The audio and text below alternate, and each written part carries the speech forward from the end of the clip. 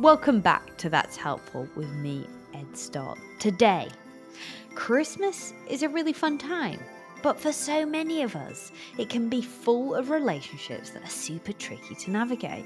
Sibling rivalries, tricky parenting dynamics, and of course, the in-laws. Fear not though, I am your Christmas elf, and I've called in some help. Dr. Terry Apter is a psychologist and Cambridge University academic who specialises in dealing with difficult relationships. She's the author of What Do You Want From Me? Learning to Get Along with In-Laws and Passing Judgment, Praise and Blame in Everyday Life. Now, before we get into this conversation, I have to warn you that I selected the wrong microphone for this interview, and so in parts it sounds like I'm coming to you from the loo. I promise you I did not record this episode sat on the toilet and my input in this episode is minimal, so it shouldn't be too irritating for you. Plus what Dr. Terry Apter has to say is absolutely fascinating, but I did just want to warn you about my terrible sound quality because I don't want you to think that I'm coming to you from the loo. I began the conversation by asking Dr. Apter whether she'd experienced any of these interactions herself and if her advice comes from real life. I think all of us have had experience with this, and certainly I have. Difficult relationships with particularly in-laws, less so for me with siblings, but I understand that. And I think it has a lot to do with just how families are, and we will talk about that. But there is also something very special about the holiday season. And I think a lot of that is that we have very, very high expectations of what a holiday should be, the holiday spirit, how we should be together as a family in the holiday. So it should be lovely. It should be ideal. Everyone should be happy. They should be enormously pleased with any gift you give them. They should be very grateful for all of the work you're doing in preparing the meal, cleaning your house, or perhaps traveling to their house. They should be very grateful. And it turns out that that may not be the case, that you're still left with the same glitches, the same annoyances on any other day. And if you feel that this is a big letdown because it's a holiday, that somehow you've someone is letting the team down if everyone is not having a great time, if everyone is not getting on, you feel, you feel a failure or you feel they're failing you, and it's a frustration. So a lot of it is the added expectation of and the idealization of how a family should be on a holiday. And then, of course, it doesn't help that on these, especially the winter holidays, nothing else is happening outside your home. So everything is focused there. There are no distractions. And then on top of that, you're eating, you may be drinking, and this can make you feel lethargic. It can reduce your ability to reason, to reflect, and to control your impulses. So, in many ways, it's a perfect storm rather than a perfect gathering. And, whilst we can all, relate to that, we all do buy into this idea of the perfect Christmas. And we are often reluctant to talk about unhappy family gatherings or awkward estrangements. But how common is this kind of tricky relationship, this scenario in our lives? Well, it's incredibly common. I think, in 90% of families, there's a sense that something is about to happen or might happen, that there's always a risk, and that if you think that it's absolutely terrible, if there's a meltdown or there are crosswords or there's a falling out, if you think that that's terrible and you know that it might happen, then that adds to the stress, which of course adds to the likelihood that, things will fall apart. Why is it we don't talk about it? Well, part of it deals with the norms of conversation, simple. How are you? Oh, I'm fine. Sometimes if there are cases in which it's okay to complain, especially in my academic world. One of the things you complain about is, "Oh, I'm so busy." So it's a sort of faux complaint in which you're really bragging about, how much you have to do because people are asking so much of you, or because your work is so important. So there can be little variations on that, but to say, um, you know, oh, it was okay, or it wasn't great, and I'm really having trouble with, I don't see how to deal with my daughter-in-law. I do my best. I try to say the right thing, and it's always the wrong thing, and I don't know what to do. That really changes the conversation. And if someone is just speaking to you in passing about how are you, they don't expect that. And that will sort of rumble the conversation. And you might be, if you're very lucky, you've said that to someone who's a good listener, who will stop and say, oh gosh, yeah, I know exactly what that is. And it's so common, but most of the time you'll get someone who says, oh, and will want to run away as soon as possible. So, they say it's good to talk, but talking is really difficult. And it isn't only that talking is difficult, listening is difficult. That is so true. And so, one of the things that I've noticed, in that people often talk about is that when they go home, or when Yeah. their partners go home, they tend to then revert to like a past version of Mhm. themselves. Is that true, or is this something we're imagining? And if it is true, what causes Well, it is true, and there are various things that cause it. So, you have really deep memories about your relationship with someone. So, you go home, and people aren't just themselves, they're people in relationship with other people. And you go home and you're, say, with your mother or with your father, and um, you're used to your mother doing everything for you. Perhaps, let's say, you're a you're a son who's also a husband and a father, but you come home and you can fall into that routine of mom's going to do everything, and also mom's the she is the final word on everything, and she's controlling this. She's the director, she's the A woman, and that can, of course, drive his wife crazy, because she wants to be, vis-a-vis him, she wants to be the A woman, she wants to have the direct influence, and for him to say, well, mom, you're right, and you do this, and I'm going to let you do everything.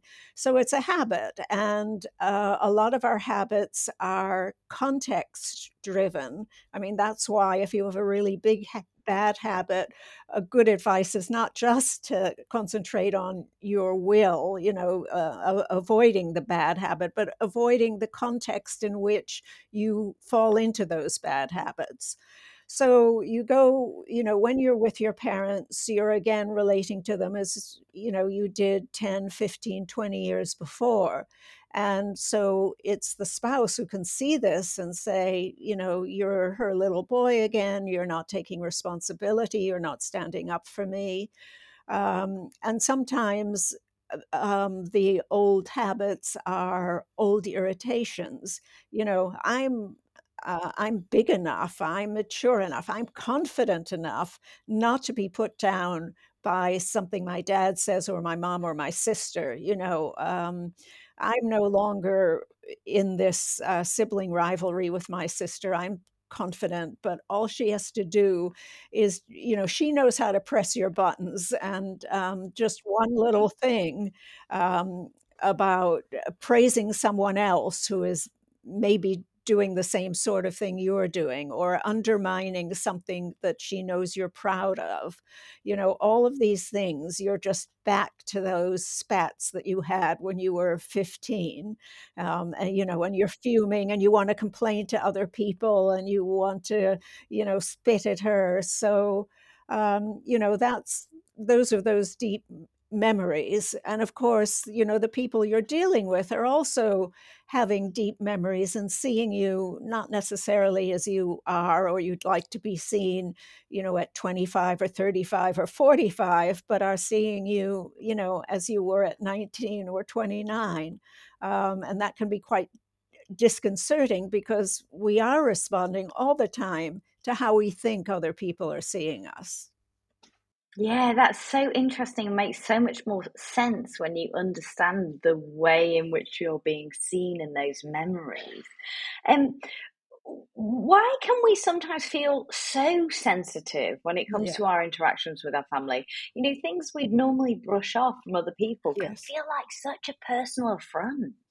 Yes, yes, and I mean, not only are we sensitive to what they say, but we are very good at reading certain, micro what we see as micro put downs or disrespect or attempts to undermine us. We're super, we see them all the time. So, one very common example is between in-laws, and your mother-in-law comes to visit and maybe says, "Oh, I can see you've been very busy," and you think she's criticizing she's saying my house is a mess, and she's criticizing me, or she offers to clean up or to help with something, and she's criticizing me as a housekeeper, or she's trying to control the children or correct the children because she doesn't think I'm doing it well enough. So we're constantly reading these messages.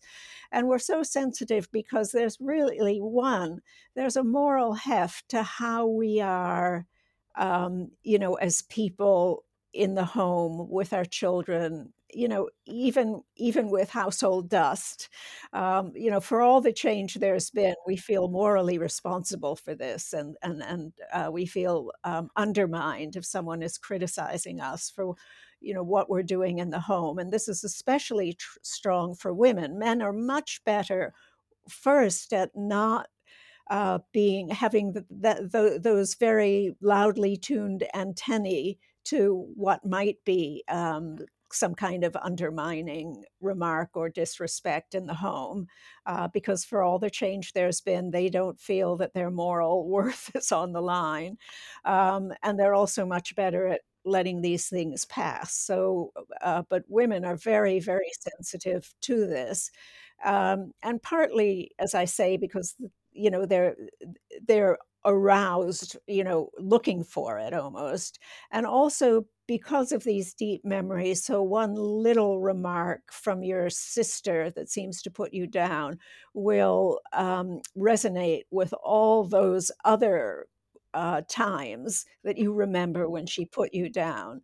And so, it's like you have a long, long, many heavy beads on one, suddenly on one string because of what's going on now. So, yeah, we're always using our memories and our emotional memories, even when we think we're in control. Those old emotions can just be triggered by the smallest thing.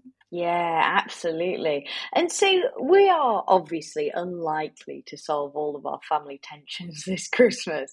But if Yes. we do have these fractious relationships or a particular relationship that we find troubling, particularly at this time of the year, what can we do to ease some of these relations?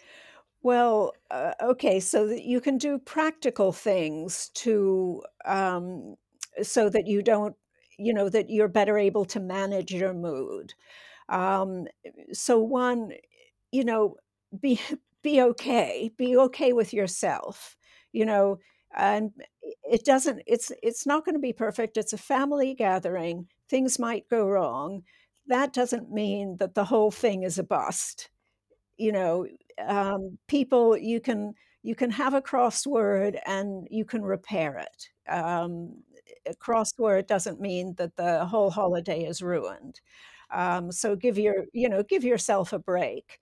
Also be careful about drinking too much. The first drink can make you feel nice and relaxed and seem to protect you from the aggro that you're dreading, but too much will make you feel awful, and it will lower your ability to reflect on what's happening in the moment, as opposed to those layered memories, and it can reduce your ability to control your impulses, your temper, but also try to what is it that can help you? Is it going for a walk? Is it free time where you are in a room by yourself just reading or thinking or working out or doing anything? What can bolster you and your mood? And so try to make room for that. Don't expect that you're going to be that you're going to thrive if you're in a smallish house with lots of people all the time. So take care of that. And then you're not responsible for everyone's happiness. So if other people aren't having a great time, and there's some fractiousness somewhere else, let it happen. It's not your beef. So lower your sense of responsibility and lower your expectations about how delighted people are going to be by your efforts or your gifts.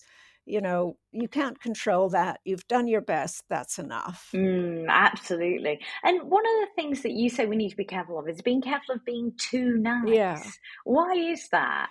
Okay, well, yes. So sometimes Mm. with relatives, particularly in-laws, but any relatives who know they have sort of an uneasy rhythm of interaction, they fall into what I call the good behavior syndrome.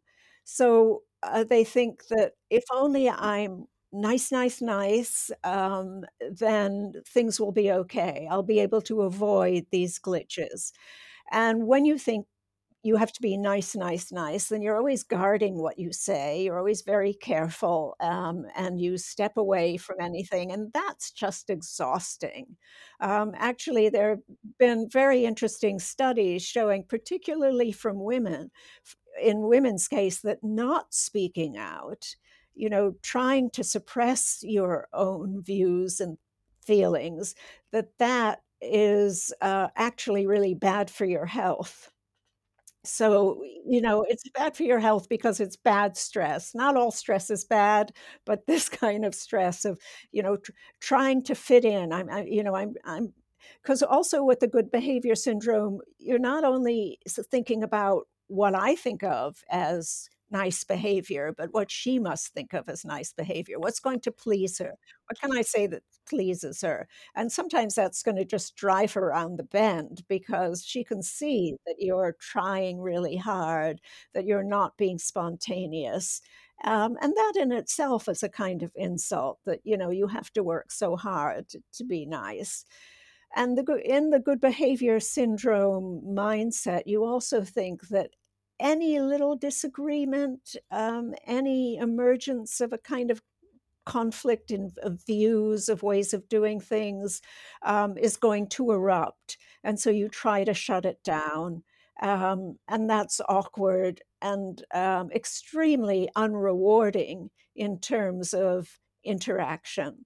So it's much better to, be spontaneous, not be afraid when someone is becomes heated, or argumentative. Instead, a much better approach is to show curiosity and warmth. Who are you? What are you feeling? What is upsetting you in this? I want to know. That's a real compliment. That's the real gift of the holiday.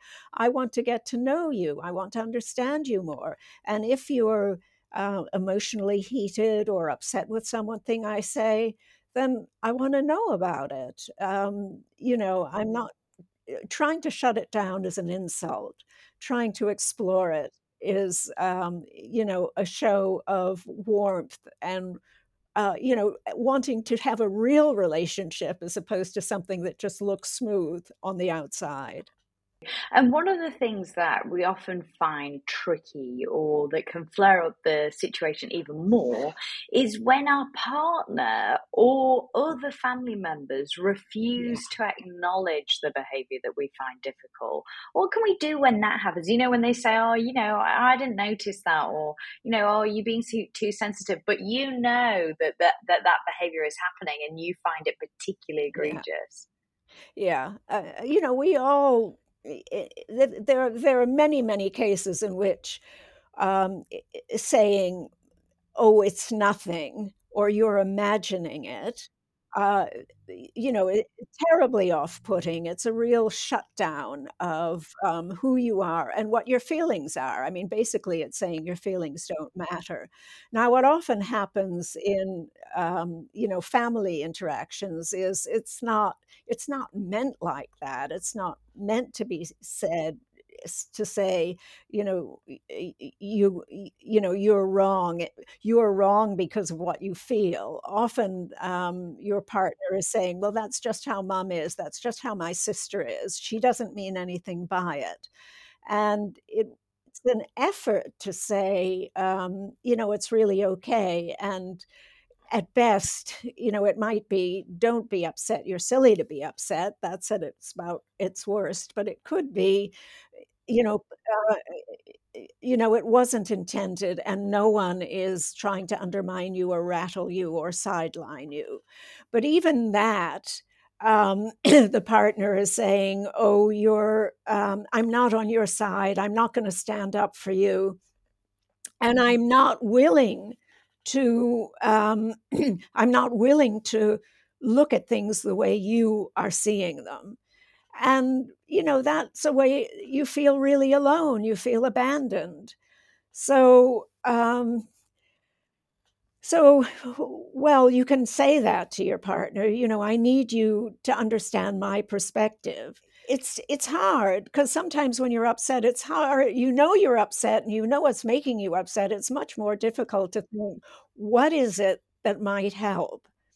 But it's worth thinking about and worth saying, and when you're doing that, you're very much minimizing the criticism because you're not just saying, "You're not doing this right." You're saying, in a way, the message is, "I think, you're important to me and your input would help, and this is how you do it." And I think that can be a real step forward in such situations.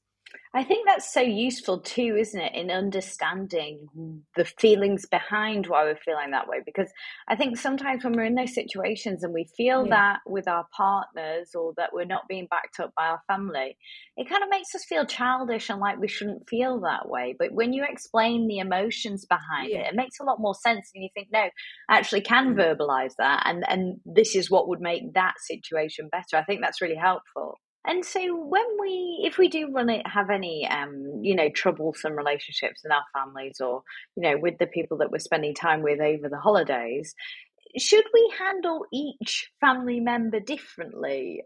Or should we handle them the same way? Or does it depend on how they're related to us? Do we need to take a different tack? What's the best approach? well, I think the best approach is to manage your own emotions, and we've talked about how maybe you can do that with, moderating your intake of alcohol, of screen time, and, getting exercise or whatever it is, getting alone time. So try to manage your own feelings and, forgive yourself for, these old feelings that you think are lesser than you really are. But yes, in terms of, how to manage a difficult relationship, in a way, it's one-on-one, yes. So, my sister-in-law is someone who's going to be, very catty, in my view, if I talk about my interests here or there, or if I talk about a success, or if we talk about children and how to raise children. And, she's always telling me hers are much better because of the way she raises them, or that's how I perceive it. So, yeah, with her, I'll take one tack. I'll, maybe steer the conversation, but if it goes that way, I can nod and walk away. Or I think I know she's going to be annoying, and I'm just going to take it. Is very good. The trouble is, and I think where we get so frustrated is somehow people seem very good at being their annoying selves, no matter what we do, no matter how well prepared we are. And if we try to avoid one put down, somehow they're so adept at slipping in with another one. And sometimes they work together with other family members to do this. So I think, you're not going to be able to control their behavior. You're not going to able to, do what you think needs to be done to clean it up. So learning how to maneuver it, um, and also learning how to forgive it. Yeah, this is how they are, and they need to be. This is helping them for some reason that maybe you can't fathom. But it's okay, and probably you do the same, reminding them that your ways of doing things are really okay. Uh, so it's constant footwork. I'm afraid there's nothing you can do to say these are the steps that are always going to work, and always going to find me safe. It's moderating your annoyance, um, and also just sometimes just letting it go, and looking for the good in it. My mother-in-law annoys me, but she's great with the kids. The kids are delighted. So, and it's only one holiday. Very true. So, is there anything on that note? Is there anything that we can do personally to become more tolerant and less judgmental in these situations? Well, I think we are judgmental beings, and we can't really shut down our judgment, but we can raise our tolerance. And one way of raising our tolerance is to see first of all, to give ourselves a break. Um, One reason we can get so upset is that we're upset by the fact we're upset. So, yeah, you're gonna be annoyed just just like you were at, 20. You're gonna be annoyed, you're going to fall into these routines. Just breathe and let it go. This isn't how you are all the time, but this is how you are sometimes. And, also for them, being more tolerant of them, this is how this is how they are. They're set in their ways. Maybe my partner is right and they don't mean it, even though it just seems like, such disrespect or marginalization or downright rudeness to me. But let them be like that. The big picture is it's not going to hurt me. The big picture is that I do have another life and another way of negotiating relationships outside this. And we're all like this. We all have these deep memories. I mean, one way of looking at this is saying, I'm responding to this because of my emotional history. But that doesn't mean that I'm really stuck there now. I am bigger than this, even though it's consuming at this moment. So I think a lot of it is being kinder to yourself and seeing them in the broader picture. They are like this with you. A lot of people are like this with their in-laws, and particularly on, holiday happy occasions. But they're also good people, and they have contributed a lot to this family. So kind to yourself and bigger picture. And what about do we should we sometimes just accept that a disagreement is inevitable? Just give in. Well, I think disagreements are inevitable, and being afraid of them so that you either run away and shut everything down is difficult because then it becomes awkward and you feel frustrated, or hammering it out until everyone in the room sees you're right is also not a good way forward. So, again, looking at a disagreement through personal curiosity is the best way forward. Okay, I don't see it that way. I don't agree, but tell me more. Why do you feel that? And I think that approach shows that you're showing some respect for them as well, instead of just resistance. I don't want to know what you're thinking. What you're thinking is wrong. And then you can have a real conversation, and that can be amazing. Yeah, absolutely. And when should we consider avoiding the situation Oh. altogether? When should we just opt out? Okay, that is a really difficult question both to ask and to consider. And there are cases when, family gatherings or interactions with people are just so upsetting and so destabilizing that you think this isn't doing anyone any good. And even if there's a bigger picture of, they have some good points and there's some good points in our relationship, it's just so painful. And I brood for days, for weeks. It sends me into depression. I doubt myself. It's not worth it. There are people and there are times when you have to ask this question. There are no rules for how you answer it, but and cutting yourself off from a family is really painful. But sometimes the pain of not doing it is such that you have to accept that. It's a really tough situation. I sympathize enormously for anyone who is in that situation.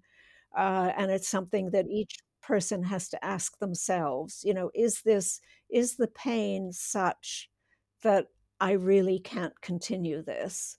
And, that's tough, but some people really face that tough question. What's the biggest thing we should all keep in mind when we're dealing with difficult family members or a fractious situation? What's the thing we should just keep right at the front of our mind? I remember Terry said this is what I'm going to do.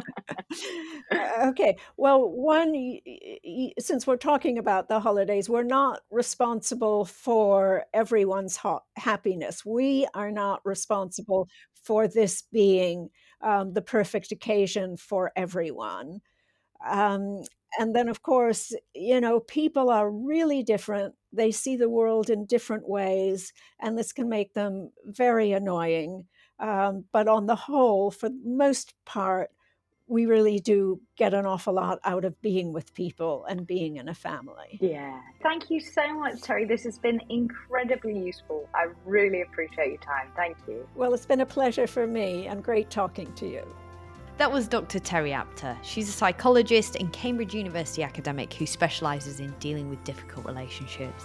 She's also the author of What Do You Want From Me? Learning to Get Along with In-Laws and Passing Judgment, Praise and Blame in Everyday Life. I'll pop the links to the books and how you can contact and get in touch with Terry Apter and find out more about her work in the bio.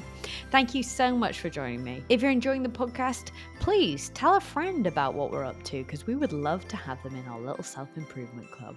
Until next time, I'm Ed Stott, and I sincerely hope that's helpful.